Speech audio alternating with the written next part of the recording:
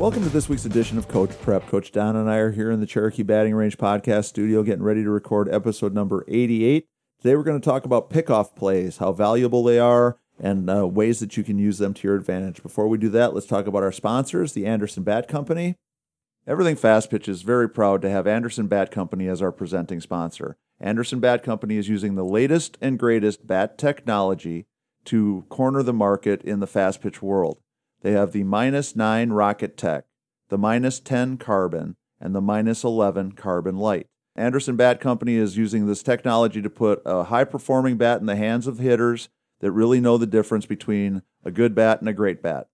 We're also working with Anderson to provide a discount for all of our listeners. Go to the Anderson Bat Company website and order your bats. Use the EFP20 discount, which is for everything fast pitch, and you'll get a 20% discount. It's a great way for you to save a little bit of money on a great bat and also help support everything fast pitch at the same time. And let's talk about patreon.com/everything fast pitch. Please support us if you can. If you're in a position where you can become a patron, click on the patreon.com/everything fast pitch link. There's 3 different levels of support. If you're in a position where you can help us, we would really appreciate it. The patrons are keeping this thing moving. They're keeping us rolling. We definitely need the help, need the support. So if you're in a position where you can, please do so.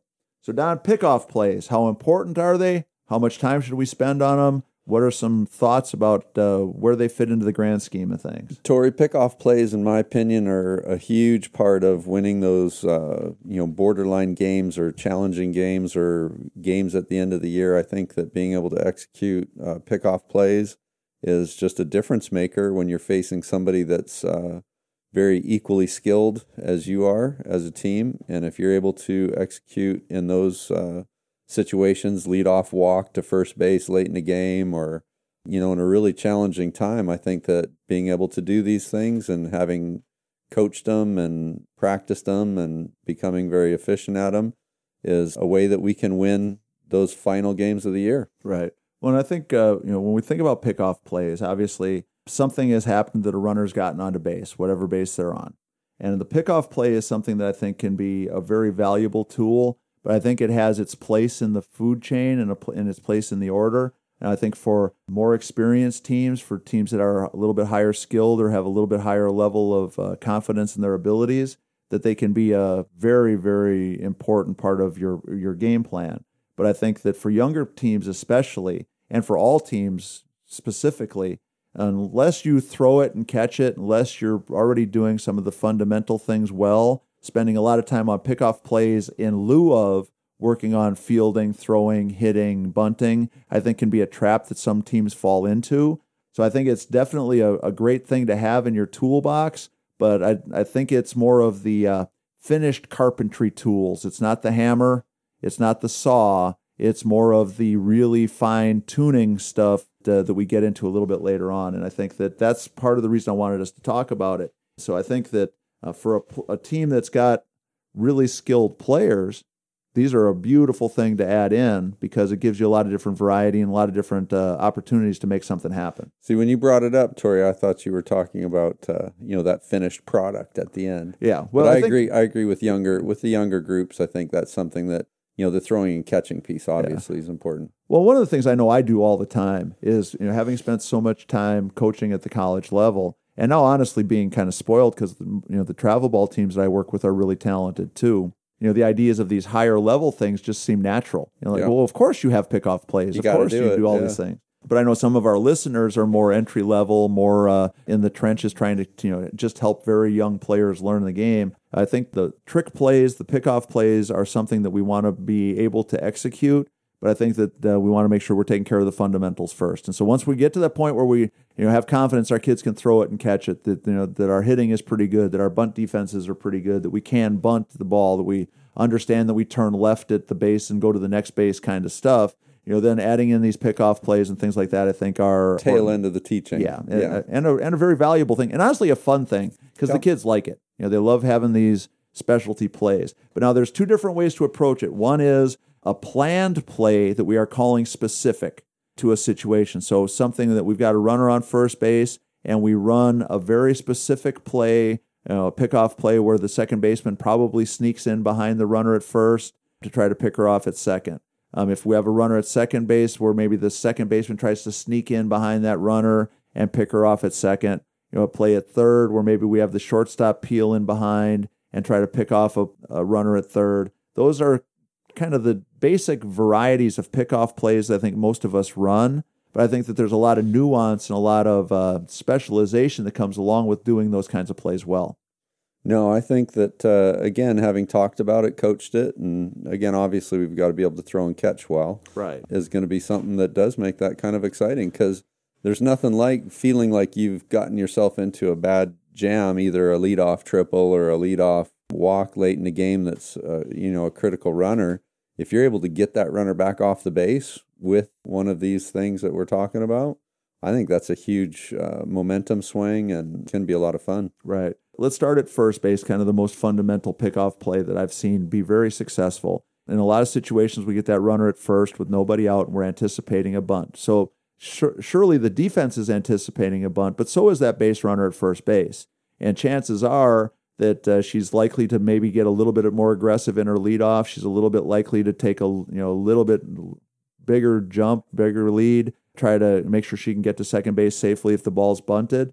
And so in those situations, I think the pickoff plays can work really well. And in a lot of ways, it just makes sense because you're already seeing first baseman charging, third baseman charging, somebody moving towards first base to cover. Something as simple as a pitch out in that situation that the hitter cannot bunt. Correct.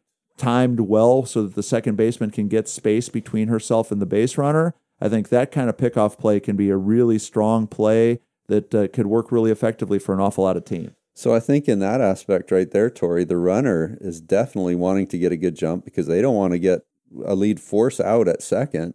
So their whole job is to get a great jump. And if they see that first baseman approaching home, saying bunt, bunt, bunt, bunt, and moving in, that makes them feel like they've got a wide open opportunity to get a great jump and see what happens at the plate. But like you said, with a pitch out at the plate where they can't get a piece of it, second base sneaking in behind, right field backing up there, I think that's a great opportunity for that pickoff. Now, the one thing, switching this over to the defensive side to make sure we're thinking about for the catcher, when we're running these pickoff plays, one of the reasons why I think many of them fail is catchers don't understand what an opening really looks like. They think that if that fielder is not clearly standing on first base and that runner is clearly not 15 or 20 feet off, that somehow they can't make that play. I always use the analogy in basketball, you don't wait to pass the ball to a basketball player who's open. You're often passing the ball to where they're going, knowing that they'll be open when they get there. So the same thing here for these pickoff plays. When we get to a high level of execution, that catcher is throwing the ball to the spot where she knows the second baseman's going to be. Right. Not to wait until she gets there and waits for the ball. I think if we wait until she gets there, by that point in time, the base runner's had too much of an opportunity to get herself back under control and get back to the bag. So I think we want to make sure that we're working on the timing of that and helping the catcher understand that it doesn't have to be like wide open for there to be an opportunity to make a play. And practicing that's going to create the confidence there, right? Right. So we've got to take the time to go through it, talk about it, make sure that they understand there's a backup person, just in case. Yep. All those pieces. Yeah, and if we want to do big things, we got to take big risks Some once chances, in a while. Yeah. Right? So we're already in trouble. They're on first base with no outs. So the next one that you see all the time is the runner at second base. And typically the runner at second base is already a little bit cockier, a little bit more aggressive in their leadoff because they know that the distance that Longer people throw. Coming to cover them have more distance to cover and the throw so much longer, as you said. I think sometimes that's a really good opportunity. And the one that I've seen work a lot now, and honestly has worked against my team a couple of times, is the throw that sort of looks like the catcher thinks she's throwing it to the pitcher, but it's really going all the way to second base. So it's not this big huffing and puffing and jumping out and looking like pitcher's not ducking down. Yeah, the pitcher's not running for cover. The pitcher kind of looks like she's reaching up to catch the ball, and she doesn't, and the ball just keeps going right on through to second base, and that second baseman is snuck in behind. It's like, to pick that runner off. But typically in most pickoff situations at second base, we're obviously using either the second baseman or shortstop. Depending upon how you want to run it, you can do either one.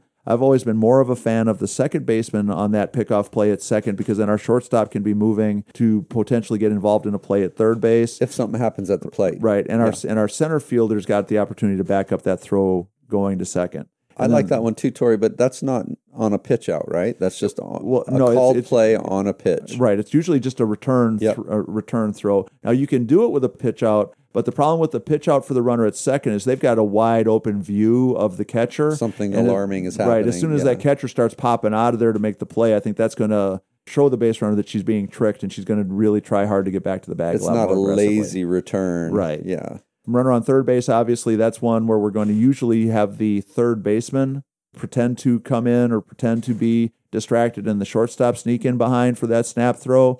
And again, here it's the same concept we talked about at first, that we don't need to see 15 or 20 feet worth of space. We're basically throwing the ball to the spot and seeing enough gap that when our shortstop arrives, she's going to be able to catch the ball and sneak in there to make the tag. And this, too, is a called play where left field's going to be in a good backup position, right. So everybody should be confident. Right. And usually a pitch out or a pitch that we know is in a location that the hitter is very unlikely to be able to hit it. So those planned pickoff plays, I think, are really valuable and really useful. But now here's something that I think really is taking the game to an even higher level. When our players are aware enough of what's going on, that these opportunities to pick runners off just happen in the natural flow of the game. Let's say that same situation where we're talking about that pickoff play at first.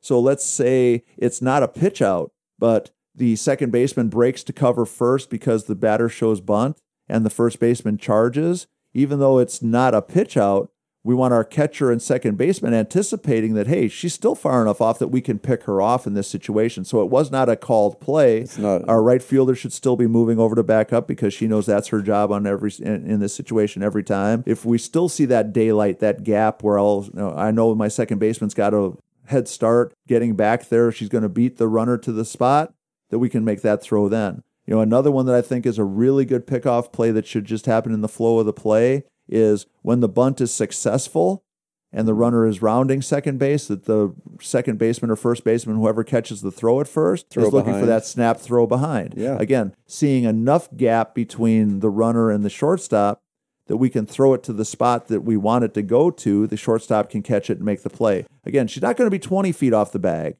She might be 10 feet but not paying attention. She might be 5 feet and really not paying attention. And that throw behind can really be useful. So this is kind of a high-end backup scenario, too, for a left fielder, Tori. So right. Left fielder and center fielder both have to be moving to be backing those plays they've got to be moving in that direction for that throw behind. Right. Otherwise, we could be in an issue or trouble. But so as we're working on these things, if our defense knows as soon as that ball hits the catcher in the glove, you got someplace to be. You're either making this play or you're backing it up. I think that gives us more confidence in making some of these quote-unquote risky plays. But I love the teams that have the confidence and the aggressiveness to look at all those opportunities. So the planned pickoff plays, I think, have a place. I think, if we're really hoping to get to a really high level, it's something that the kids start to anticipate and see for themselves. It doesn't necessarily have to be a specific called play. It doesn't have to be a specific pitched out play. It can be something that just unfolds in the course of how the game is being played. So what do you think about this too, Tori, when we're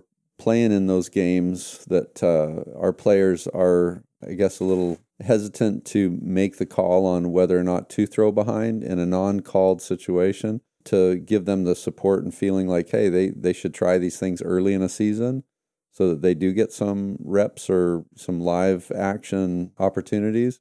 Is that something we should encourage the kids to do? Or yeah, well, I think we should be encouraging pick our spots. Yeah, I think we should be encouraging it at all times. Just to let it flow? Right, and I think we want our kids to have confidence in their ability enough that they would do it if it was the bottom of the last inning of the championship game, the high-pressure situations that unfold throughout the course of the year. And because part of the reason I think these kinds of things are important, the pickoff plays and the reaction plays, is it gives them confidence, lets them know that we have confidence in them. And I think, this whole idea, if we want to make ESPN top 10 plays of the day, we've got to practice it and we have to be willing to, go at it that way, is important. I mean, when you see somebody make a diving catch in the outfield, they're not thinking about, well, what's going to happen if it gets by me? They're thinking about, I'm going to catch this ball.